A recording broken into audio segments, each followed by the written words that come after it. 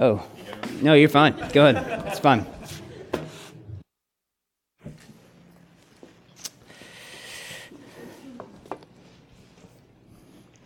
Well, if you're not already there, turn to 1 John chapter 3. We are almost done with 1 John. We have a couple more chapters to go. We'll end on Christmas Day, actually. And then Tyler Lonecker will preach a surprise message for us on January 1, hopefully if it's from the Bible. And then we will jump back into our study of Genesis. We broke it up into 3 parts, and so we're on part 3, the last part of Genesis. So we'll start that on January the 8th. But right now we're still in 1 John. 1 John chapter 3. Let me pray for us, and then we will dive in. Father in heaven, I pray that you would give us ears to hear, give us minds to understand, and give us hearts to receive what you have to show us from your holy word this morning. We pray in Jesus' name. Amen. So I mentioned this when I first started preaching through 1 John, that the letter of 1 John is broken up into 2 parts. And so there's a natural break that occurs here in verse 11 to signal the second half of this letter. And while the situation with the heretics, the false teachers that are seeking to infiltrate the church here and to John's readers is still very real, John's rebuke of them, or just John's using their bad theology as a springboard to teach good theology, kind of fades into the background in the second part of this letter. So today's passage is the second time of 3 that John takes up and applies the supreme test of love. And each time he does this, the test of this love is more searching. John delves deeper here because the subject of love is not some sappy, happy, watered-down idea, but love is actually the driving force of all of the Bible. It's the overarching message of the story of God. It's the defining factor of the Christian life. If God did not cast down his divine love upon us, we would be a people without hope. And if we don't, in response to this love others in return, John says plainly, we cannot love God. So this we must take very seriously. So chapter 3, as we saw last week, began with a reminder of who we are as the Church of Jesus Christ, that we are God's children. Meaning that we are a people who have been chosen by our Heavenly Father to be his sons and daughters. And this isn't an excuse to live passively, but to allow the love of our Heavenly Father to change us, to transform us. That because of the love he has showed to us in Christ, we are even allowed to be called children of God. That's a great privilege. And this in turn answers the question for us, how should we live as God's children? And so for the rest of the letter, John's letter, he sets out to answer this question for the church. And he does this by swimming deeply in the reality of God's divine love for his people. So much so that over the next few weeks, you are going to feel like he's being very repetitive. But I would encourage you to think with a more consistent biblical theology here, meaning that the Word of God is without error, and what's written on these pages are things we need to hear and must hear, even if they sound repetitive. There's a point in all that. We need to hear the message of God's love towards sinners over and over again, lest we forget. Because it's the divine love of God that consumes and transforms all of life. So we'll look at what this divine love looks like this morning in our text in 3 ways. One is that divine love is from the beginning, and these points are on your worship guide if you got one of those. Divine love is from the beginning. 2, divine love is hospitable. And 3, divine love assures us of our hope. So divine love is from the beginning, it's hospitable, and it assures us of our hope. So divine love is from the beginning. Look at verse 11 again. John says, "For this is the message that you have heard from the beginning, that we should love one another."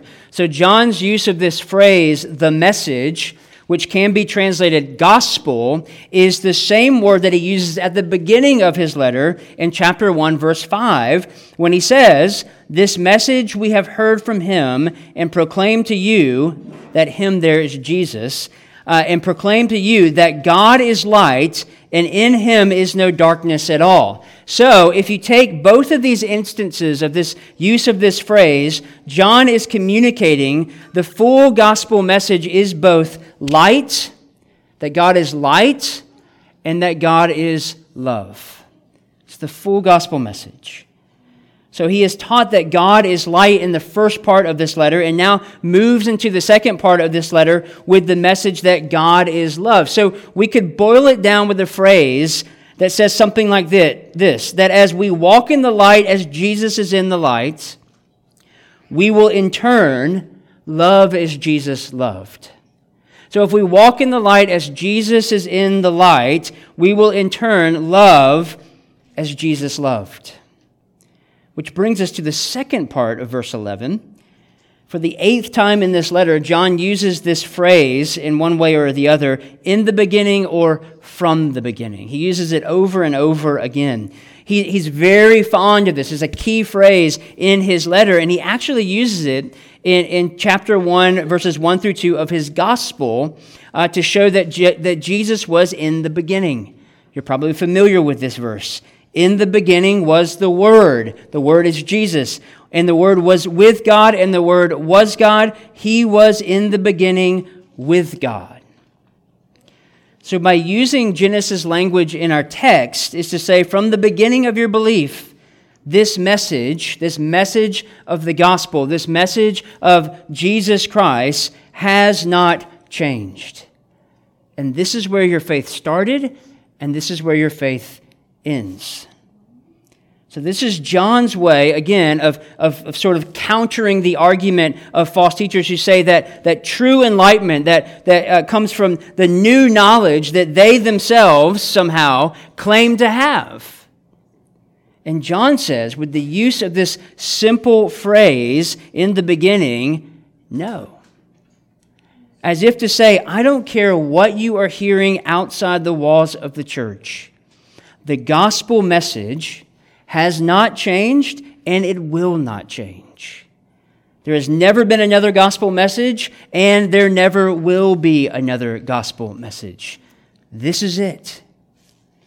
In chapter 2, verses 7 through 8, this is what John says very explicitly. Beloved, I am writing you no new commandment. This isn't a new teaching, but an old commandment that you had from the beginning. The old commandment is the word that you have heard.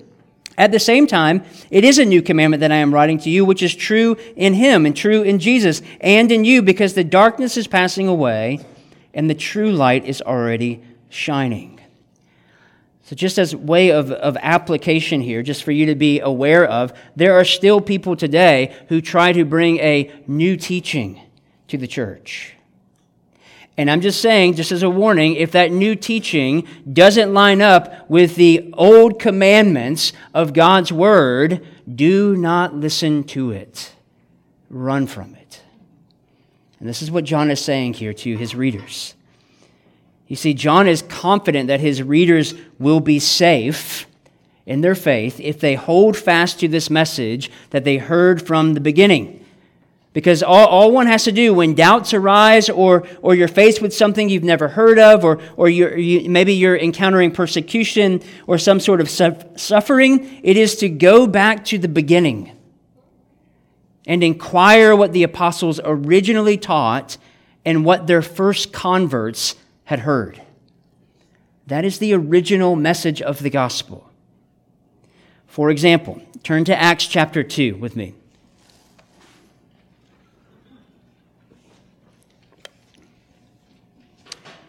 There's a couple of things I want us to see here in reference to the message that you have heard from the beginning. And this is for us because we're looking back hundreds of years when we look in the Scriptures. So this is way before our time. But the first thing in Acts chapter 2, which is a very famous chapter, and if you've been in the church for very long, you will know of this, but it's the coming of the Holy Spirit to Pentecost, okay? And so the first thing is this happens. The Spirit comes just as Jesus said it would. When I ascend into heaven, I will send the Helper, and He will come and be with you. And the Helper is the Holy Spirit. Now, this was such a strange experience that some of the bystanders around them, when they saw the Holy Spirit come upon the church, they assumed that they were drunk. This is the great assumption here. Some of them were wondering and thinking like, wow, this is strange. It's something we've never seen before. Others thought, well, I think they've had a little too much wine this early in the morning, and this is why they are acting the way they're acting. But there's really no changes that really take place outside of the Spirit coming to the church. There's no people outside the church changing because of that beyond wonder and speculation. Okay? And then that all happens there at the very beginning. But then the second thing that happens from verse 14 of Acts 2 to verse 40 is Peter preaches his very first sermon from the Bible. Okay? He quotes Old Testament texts. He kind of exposits them and explains what they mean concerning Jesus.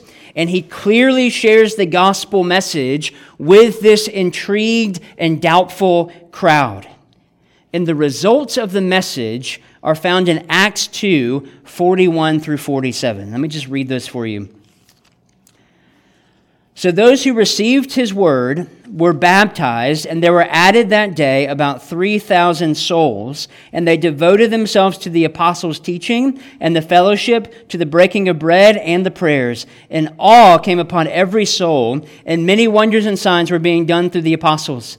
And all who believed were together and had all things in common, and they were selling their possessions and belongings and distributing the proceeds to all as any had need. And day by day, attending the temple together and breaking bread in their homes, they received their food with glad and generous hearts, praising God and having favor with all the people. And the Lord added to their number day by day those who were being saved. So I use that as an example because the same message that John's readers heard is the same message that Peter preached at Pentecost, where 3,000 plus souls were added to the kingdom of God. This was the original message. This was the message that they had heard from the beginning, and this is the same message that we proclaim and believe today. And all we have to do, if there's ever any doubt, all we have to do is look back at what they believed in places like this to understand the message of the gospel. Peter didn't have any smoke and lights. He didn't have to say anything that was different from the Old Testament. Peter just shared the gospel from the Bible. And people came to faith in him, in Jesus, not Peter. So that's the first use of in the beginning. You turn back to 1 John. The second use of the phrase is to purposefully point back to the actual beginning in Genesis chapter 1, verse 1. It's to set forth this divine love is not something we just came up with. It didn't just arrive in the New Testament, but it's something that has been taking place from the very beginning of time. This love that we experience from God, this divine love, we could also say is an ancient love. It's an everlasting love. It's a love that far outweighs any definition we could try to place upon it. It's a love, if you think about it, that is cultivated within the Trinity, between the Father, the Son, and the Holy Spirit. It's given to us in Christ, and this love calls us to respond, all of us, to respond to it in repentance and faith. And even after that, to love in just the same way. So what shape does divine love look like in our day-to-day, moment-by-moment life? Well, in our second point this morning, John is saying that it's a hospitable love. Look at verses 12 through 18. John says, we should not be like Cain, who was of the evil one and murdered his brothers. And why did he murder him? Because his own deeds were evil and his brothers righteous. Do not be surprised, brothers, that the world hates you. We know that we have passed out of death into life because we love the brothers. Whoever does not love abides in death. Everyone who hates his brother is a murderer. And you know that no murderer has eternal life abiding in him. By this we know love, that he laid down his life for us, and we ought to lay down our lives for the brothers. But if anyone has the world's goods and sees his brother in need, yet closes his heart against him, how does God's love abide in him? Little children, let us not love in word or talk, but in deed and in truth. So I use the word hospitality here, even though it is not explicitly used in the text, because I believe it's a word that communicates both the love of the God we serve, as well as the love we are called to practice as the church. Worship director Isaac Wardell, he's a worship director at a church in Virginia, speaking of the church, says these words, which I think are really helpful. He says, of all our particular practices, liturgies, and beliefs, the thing that marks us the most is our welcome, our hospitality. Well, why is that? Well, true hospitality is not hostile, it's not abrasive, and it's not standoffish. It's embracing. It's a moving into the pain and suffering of others. It's messy. It's empathetic. It's the practice of divine love. And so John teaches us what this looks like by giving us two examples in verses 12 through 18. So the first example that he gives us in 12 through 15 is what I'm calling the tragic example of Cain. So again, John pulls from the very beginning of the message, of the gospel message, to use a dark example of how not to love, how not to be hospitable. So most of us know the story from Genesis chapter 4. It's the tale of two brothers. One is named Abel, is seeking to love God with all of his heart, mind, soul, and strength because he believes in the future hope of Genesis 3:15 that God gives to Adam and Eve. God gives to his parents and says the Messiah is coming. The snake crusher is coming. And Abel believes that. And he worships the God who promises him that.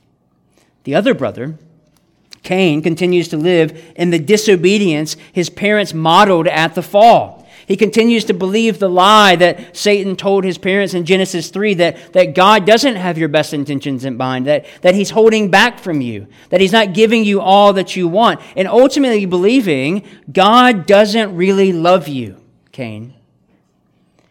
And so he resents his brother because of his brother's righteousness. And all of this drives him to murder his brother. So Cain, John tells us in verse 12, was the first antichrist. He was the first child of the devil. And essentially what it boils down to is Cain is the prototype of the world.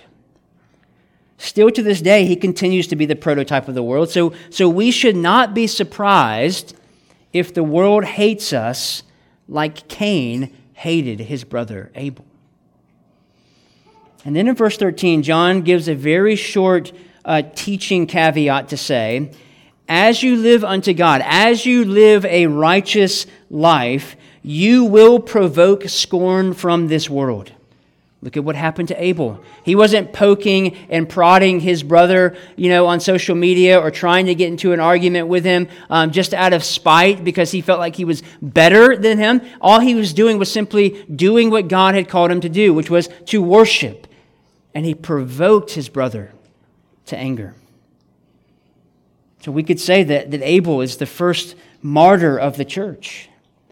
He was hated because of what he believed and how he lived according to those beliefs, to the point of death.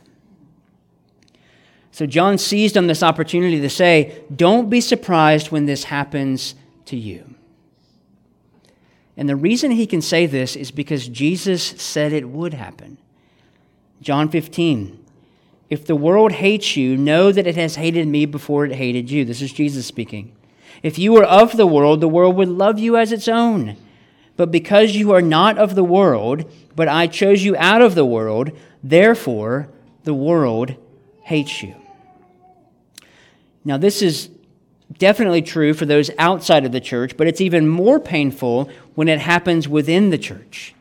And this is what's happening to John's readers. One commentator wrote this. He says, the passions that fueled Cain's jealousy and hatred are now fueling those opposed to Christians. And this includes not simply non-Christians outside the church, but also Christians, brothers and sisters who reside within the church. Now, as a pastor, I wish that I could say that we have somehow evolved from this reality and that this wasn't true anymore, that we have gotten out of this and now we love each other well and we never screw up in this within the church. But it's a sad reality that this continues to exist in the church. It's happened to me, and I know it's happened to some of you, that you've experienced it from the church. That some of those who possibly hate you and those whom you hate are those found in the seats around you on a Sunday. Those that we greet with peace when we do the passing of the peace. Those that we confess sin alongside of. Those that we come and feast at the Lord's table with.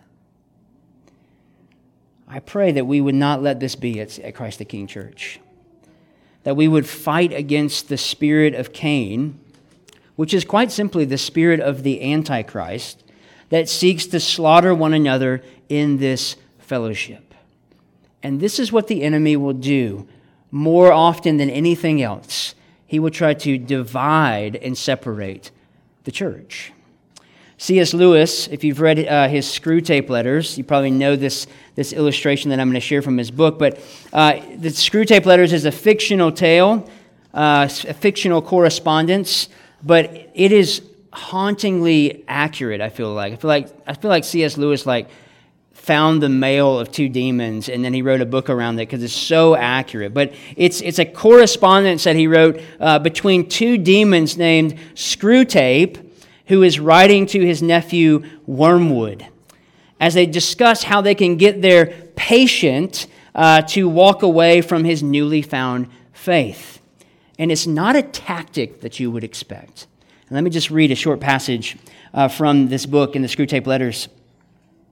My dear Wormwood, I note with grave displeasure that your patient has become a Christian. There is no need to despair. Hundreds of these adult converts have been reclaimed after a brief sojourn in the enemy's camp, the enemy being God, are now with us. All the habits of the patient, both mental and bodily, are still in our favor. One of our great allies at present is the church itself. Do not misunderstand me. I do not mean the church as we see her spread out through all time and space and rooted in eternity, terrible as an army with banners. That, I confess, is a spectacle which makes our boldest tempters uneasy. But fortunately, this is quite invisible to these humans.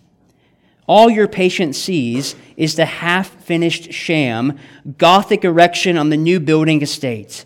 When he goes inside, he sees the local grocer with rather an oily expression on his face, bustling up to offer him one shiny little book containing a liturgy which neither of them understands, and one shabby little book containing corrupt text of a number of religious lyrics, mostly bad, and in very small print. When he gets to his pew and looks around, he sees just that selection of his neighbors whom he has hitherto avoided. You want to lean pretty heavily on those neighbors. Make his mind flit to and fro between an expression like the body of Christ and the actual faces in the next pew. It matters very little, of course, what kind of people that next pew really contains.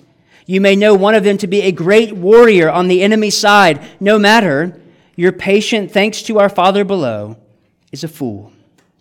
Provided that any of those neighbors sing out of tune, or have boots that squeak, or double chins, or odd clothes, the patient will quite easily believe that their religion must therefore be somehow ridiculous. You see, Wormwood's strategy is not to involve the patient in some egregious scandal or sin. No, rather, it is simply to make him annoyed by those who sit in the pew with him, to turn him against the saints, to divide the body over something very silly and stupid.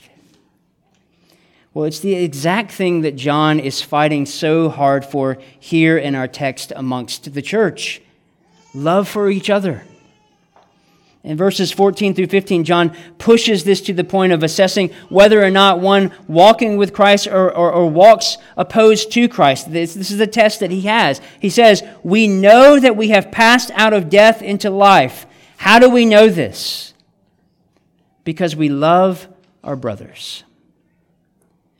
In his comments on this verse, the late John Stott says, the authentic followers of Jesus Christ who have passed from death to life hunger for Christian fellowship.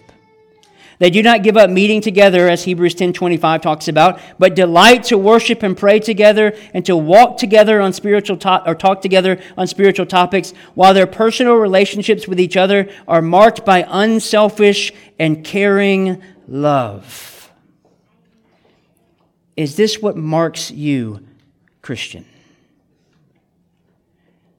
Do you hunger for Christian fellowship? Do you delight in worshiping and praying and gathering with the saints each week? Do you go out of your way to make this gathering and other gatherings with believers a priority in your week? Do you move your schedule around for it from week to week? Well, John is saying we are to love the family God has placed us in. This family, the family that we call the church. And there is no other explanation for this type of love for each other other than the example of Christ's love for us in all of our quirks, annoyances, selfishness, and most importantly, in our sin. Christ Jesus came and died for us. That God himself crossed the threshold of his heavenly kingdom to enter into our brokenness via the incarnation. And this should compel us to follow him as we move towards our brothers and sisters in love. Which leads to John's next example. Because while Cain's and even our example of love is tragic, Jesus' example of love is superior. Jesus offers a completely different model of what it means to live life together as the body of Christ. The presence of divine love amongst us is not merely an example for us to follow, but a genuine offering of one's life. Verse 16 is so clear. By this we know love, that he laid down his life for us, and we ought to lay down our lives for the brothers. John is saying, remember Jesus who laid his life down, who died for us? That is how we are to live our lives. That's our example. So how well are you doing at laying down your life for your brothers and sisters in Christ? And not just the ones that you would say are friends. And then how are you doing this? What does that look like? Well, again, John is not pulling this teaching out of midair. These are Jesus' own words in John 15 again. Jesus says, my command is this, love each other as I have loved you. Greater love has no one than this, to lay down one's life for one's friends. And then he says, you are my friends if you do what I command. And this is the standard. This is the standard for our life together. No less than this. And our life together makes a difference to the world around us because it begins to turn the lights on for the weary traveler searching for hospitality. The weary traveler searching for a place of love or for a place of peace. not more of the world. That is not what unbelievers are coming into the church to look for. They are not coming to look for more of the world. They don't need a concert on Sunday. They don't need a smoke show. They don't need people hanging from the ceilings and coming flying in on a Sunday morning. They need the Word. And that's it. And then finally, in verses 19 through 24, John tells us one more thing about this divine love. That divine love assures us of our faith. Look at verses 19 through 24. John says, "By this we shall know that we are of the truth and reassure our heart before Him. For whenever our heart condemns us, God is greater than our heart, and He knows everything. Beloved, if our heart does not condemn us, we have confidence before God, and whatever we ask we receive from Him, because we keep His commandments and do what pleases Him. And this is His commandment, that we believe in the name of His Son, Jesus Christ, and love one another just as He has commanded us. Whoever keeps His commandments abides in God, and God in him, and by this we know that He abides in us, by the Spirit whom He has given us." So if you haven't noticed this already, sort of like a underlying theme or underlying thread throughout 1 John is assurance. Assurance is this massive theme of John's letter. He wants to assure his readers of who they are in Christ, that they have been saved by Christ, that they are kept in Christ. And so verse 19 sets the stage for this final part of our text this morning with this key phrase that John continues to use. By this we shall know. By this we shall know. And so the this being whether or not we love only in word or whether we love in deed and truth. So John is saying, does what we say, if we are saying we love other people, does it translate, or are we saying we love God, does it translate into our life? Does that love that we say that we have for the Father, does that overflow into our lives? Because Paul says in 1 Corinthians chapter 13, the very famous chapter on love, if it doesn't, we are nothing but a noisy gong or a clanging cymbal. If this type of love is supposed to bring assurance, what does it look like, and how do I know I'm doing this well? So one commentator answers this question this way. They will know they belong to the truth when their love finds practical expression in helping those in need.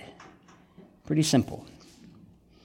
And just as an aside, I can say that I've been, over the past 6 years, 6.5 years this church has been in existence, that I've been deeply encouraged by this practical expression of love that has been displayed at this church, just to brag on our church a little bit.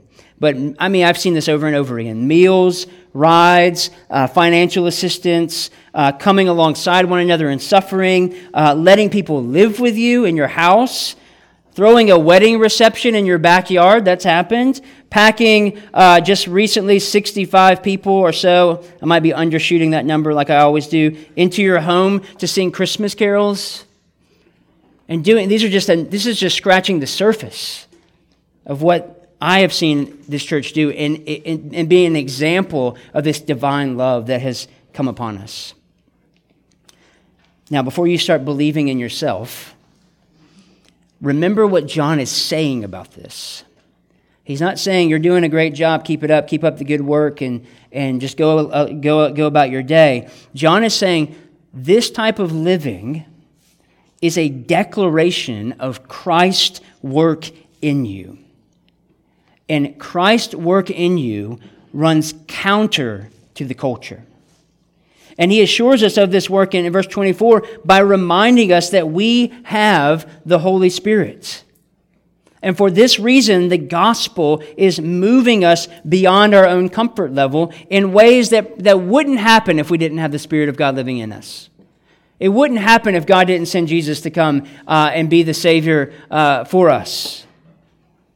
And so this type of love moves us beyond our desire to be safe and secure and comfortable to a place where we are completely trusting in the Lord's work and in the Lord's way.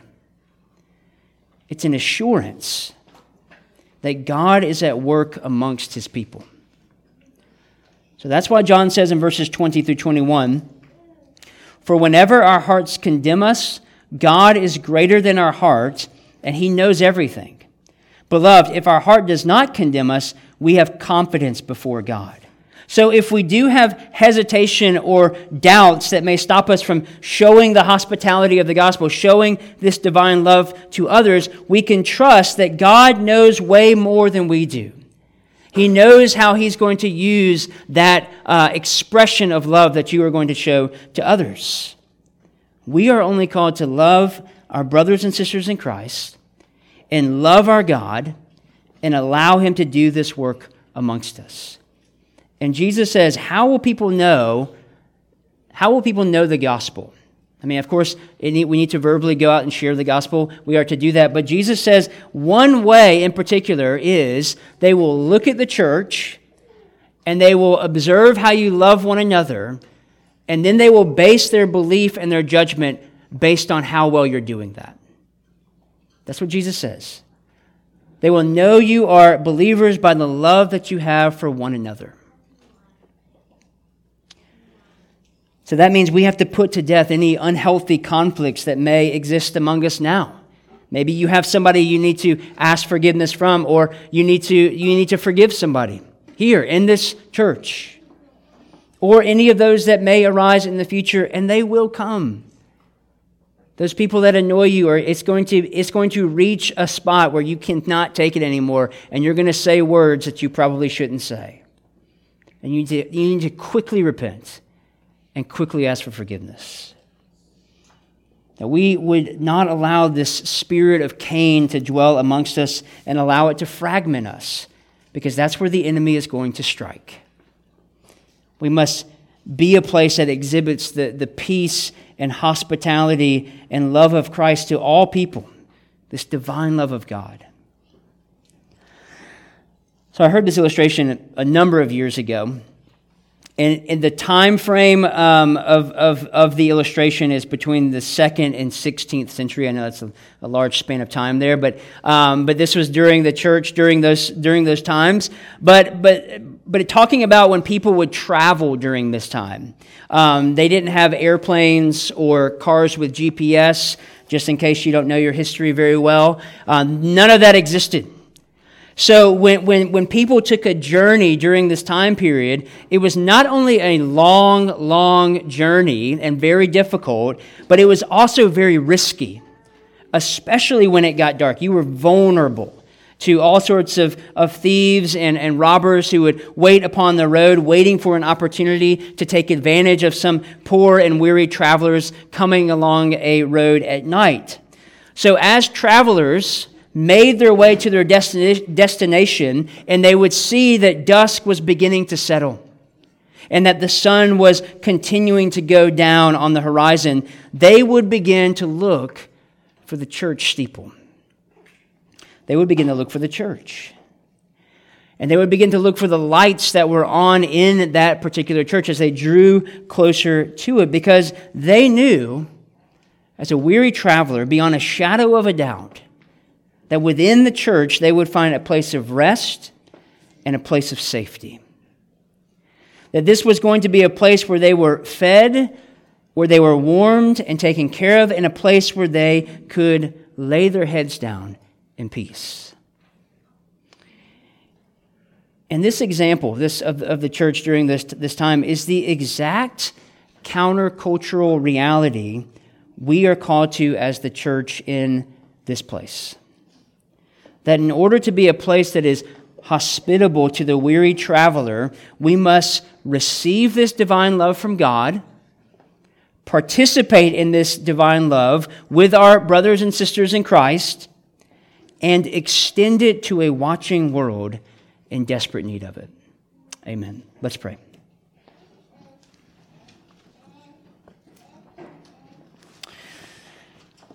God, I pray that we would be a people who are constantly being changed by your divine love that you have shown us in Christ.